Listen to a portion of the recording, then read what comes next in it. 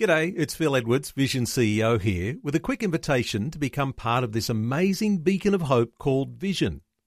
Together we can put our love into action to help people of all kinds build or rebuild their lives on the truth of God.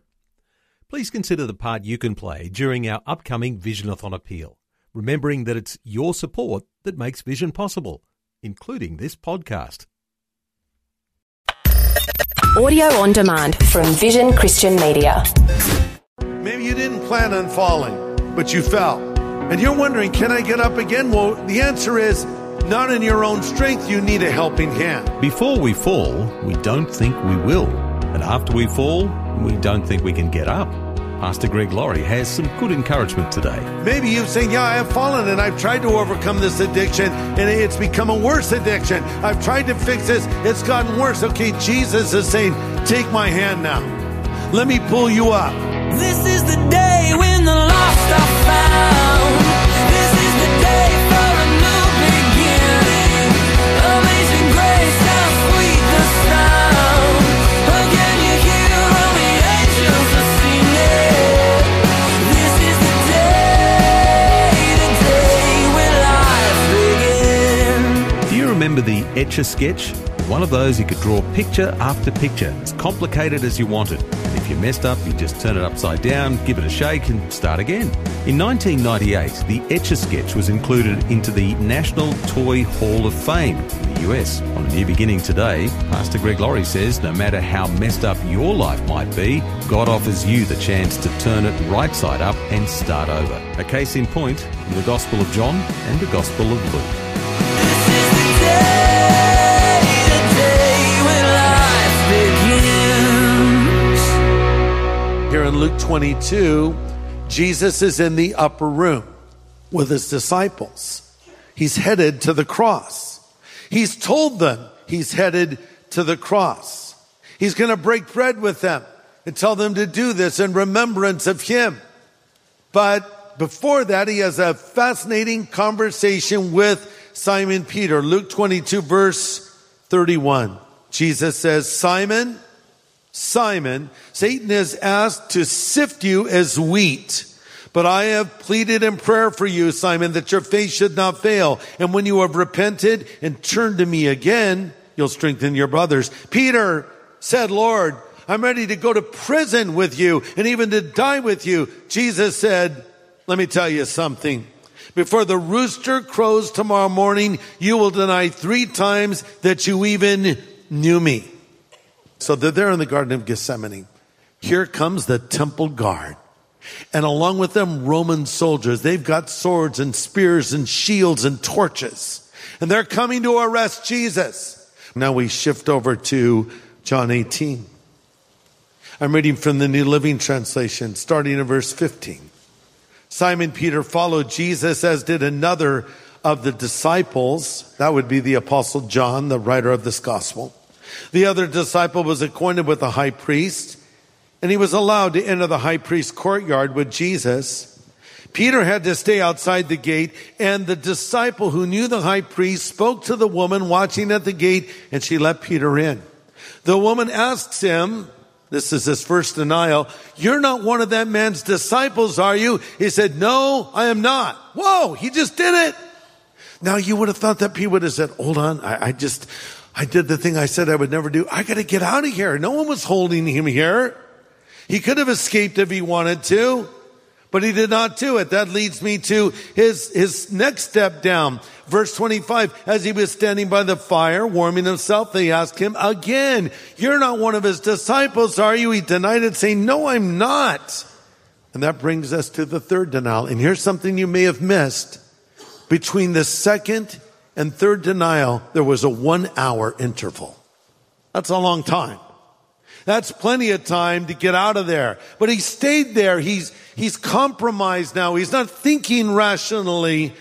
And finally, someone says to him, yes, you were with Jesus, and I know you're one of his disciples because your accent betrays you. And then we read that Peter began to curse and swear, and he took an oath saying, I never knew the man. Now, when we read curse and swear, it does not mean that Peter used profanity or swore like a sailor. though he was one. It means he took an oath. He took an oath and swore to God he didn't know Jesus. Now, this is the worst kind of taking the Lord's name in vain. And the Bible says, God gave in the commandments, a specific commandment, thou shalt not take my name in vain. And we've heard people do it. Now there's the obvious applications when people curse using the name of God. But even when someone uses the name Jesus to punctuate a sentence, you've heard that. Someone will say, Jesus Christ, what's going on here? When I see someone do that, I'll say, careful, he might answer you sometime. They're like, huh? I don't even think people realize what they're doing. But we could even take the Lord's name in vain in church.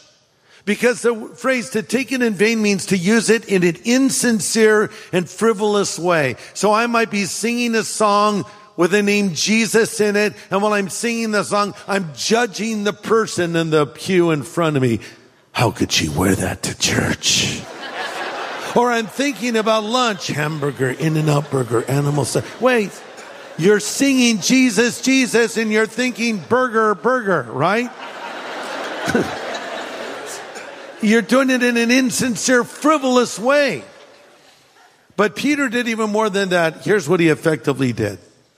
I swear to God, I never knew Jesus. And guess what happened? At the moment he said that, Jesus was led out of the courtyard of Caiaphas and he made eye contact with Peter.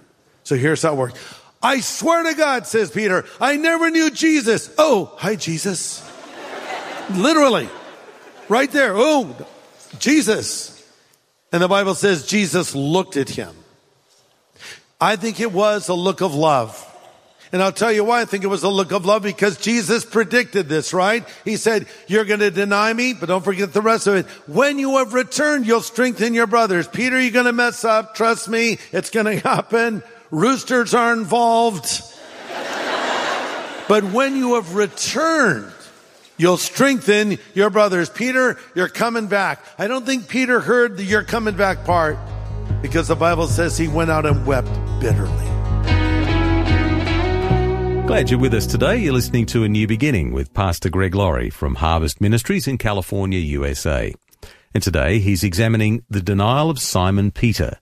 It's a message called How to Never Stumble or Fall. Contrast Judas Iscariot and Simon Peter. Judas was given one last chance to repent.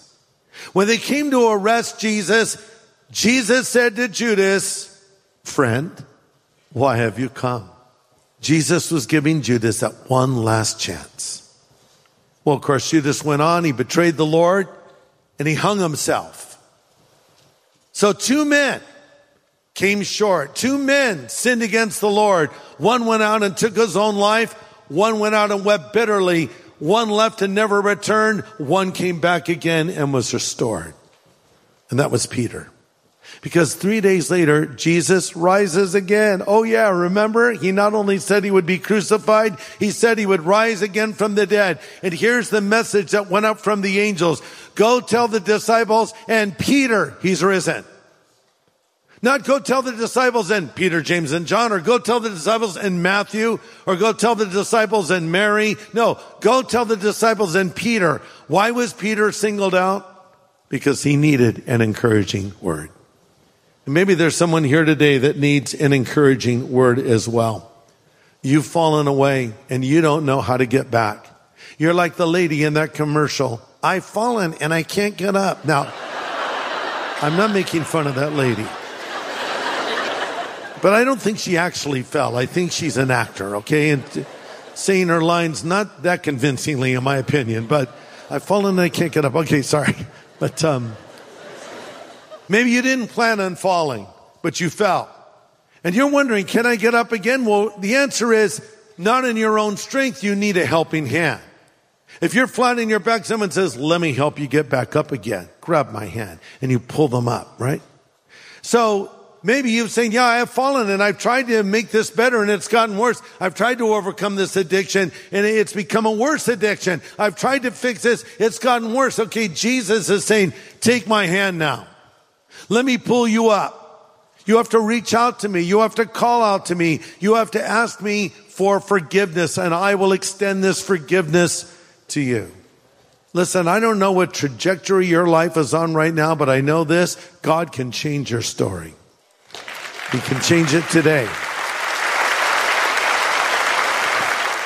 Yeah, well, my dad did this, and my mom did that, and my grandparent, and this pattern of sin. Shut up. I don't care. If any man be in Christ, he is a new creation. Old things have passed away. Everything becomes fresh and new.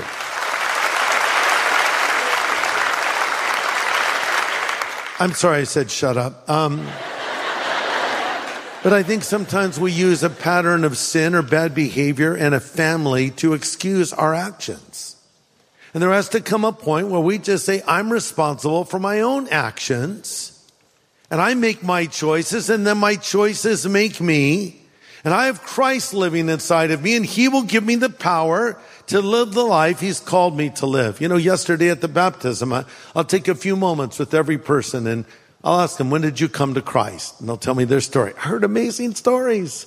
One guy just covered in tattoos. And he said, I was a heroin addict. And he showed me a hole in his arm that was still there. He had used so much heroin over the years. He had a permanent hole in his arm. But he was just radiating the love of Jesus because God had changed his story. I talked to couples. We were on the verge of divorce. Our marriage was falling apart, and we came to the Lord, and now we're here today getting baptized, and our kids are with us. And I'm looking at that. A whole family changed. Because, you know, here's what can happen.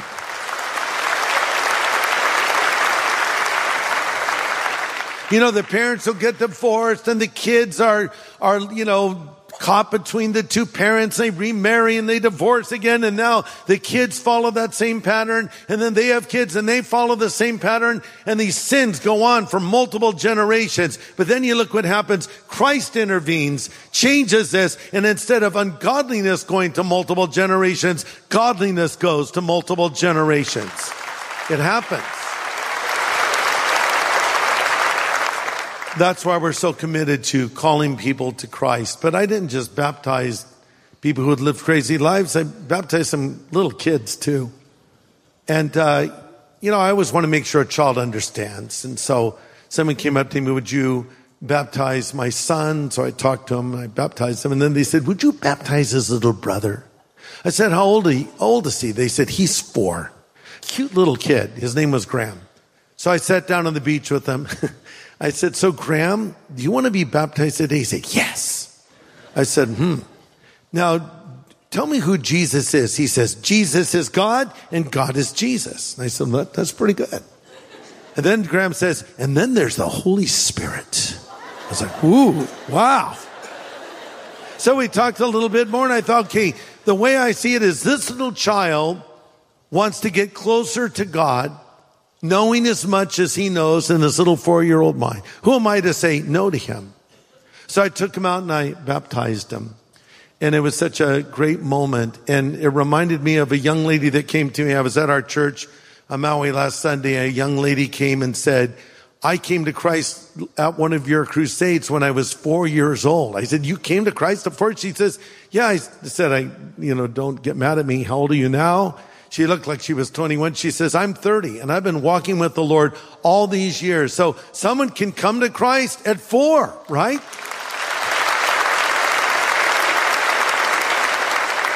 But my point is simply this, young or old, whatever life you've lived, we all need Jesus. And we need to come to him. And if we reach out to him, he'll take hold of us and he'll forgive us of our sins. So I want to close with this thought. Is there someone listening to me right now that does not have the certainty that they will go to heaven when they die? Is there someone listening to me right now that is not sure that their sin is forgiven? You can come to Jesus and be forgiven of your sin because he died on the cross for you. This can be the day where everything changes. But there might be somebody else here or wherever you are that has fallen and you can't get up, and it's no joke. Well, the Lord can lift you up, but you must admit your sin and he will forgive you and restore you. So we're going to close now in prayer. And I'm going to extend this invitation for you to get right with God. Let's pray. Father, I pray for every person here, every person listening or watching wherever they are. Help them to see their need for you and help them to come to you now. We would ask in your name. Amen.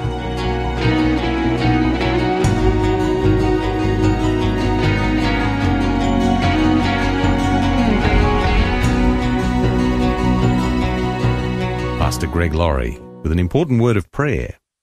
And if you'd like to make a change today in your relationship with the Lord, Pastor Greg would like to help you do that right now. If you would like to accept Jesus Christ into your life right now, and by that I mean if you would like your sin forgiven and have the assurance that you will go to heaven when you die, would you pray this prayer with me? Lord Jesus, I know that I'm a sinner, but I thank you for dying on the cross for my sin and rising again from the dead.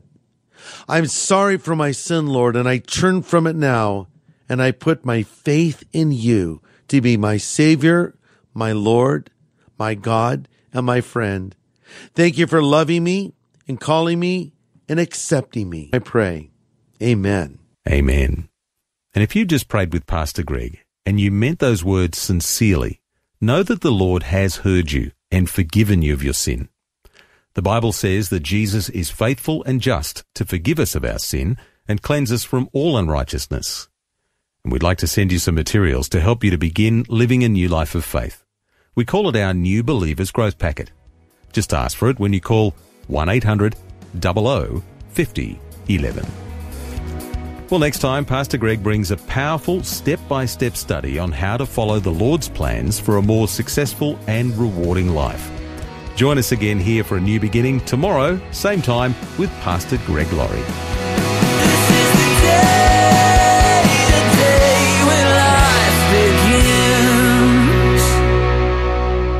Now, for a copy of today's full message, get in touch with Vision Christian Store. It was the last of 3 called How to Never Stumble or Fall. Just go to visionstore.org.au or call 1-800-00-50-11. And next time, Pastor Greg will share some more insight as he continues his message about avoiding the subtle dangers. How to Never Stumble or Fall continues, same time tomorrow on A New Beginning. Hope you can join us.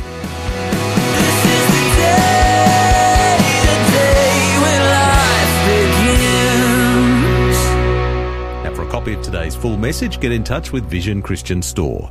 It was called How to Never Stumble or Fall. Just go to visionstore.org.au or call 1-800-00-50-11. Thanks for taking time to listen to this audio on demand from Vision Christian Media. To find out more about us, go to vision.org.au.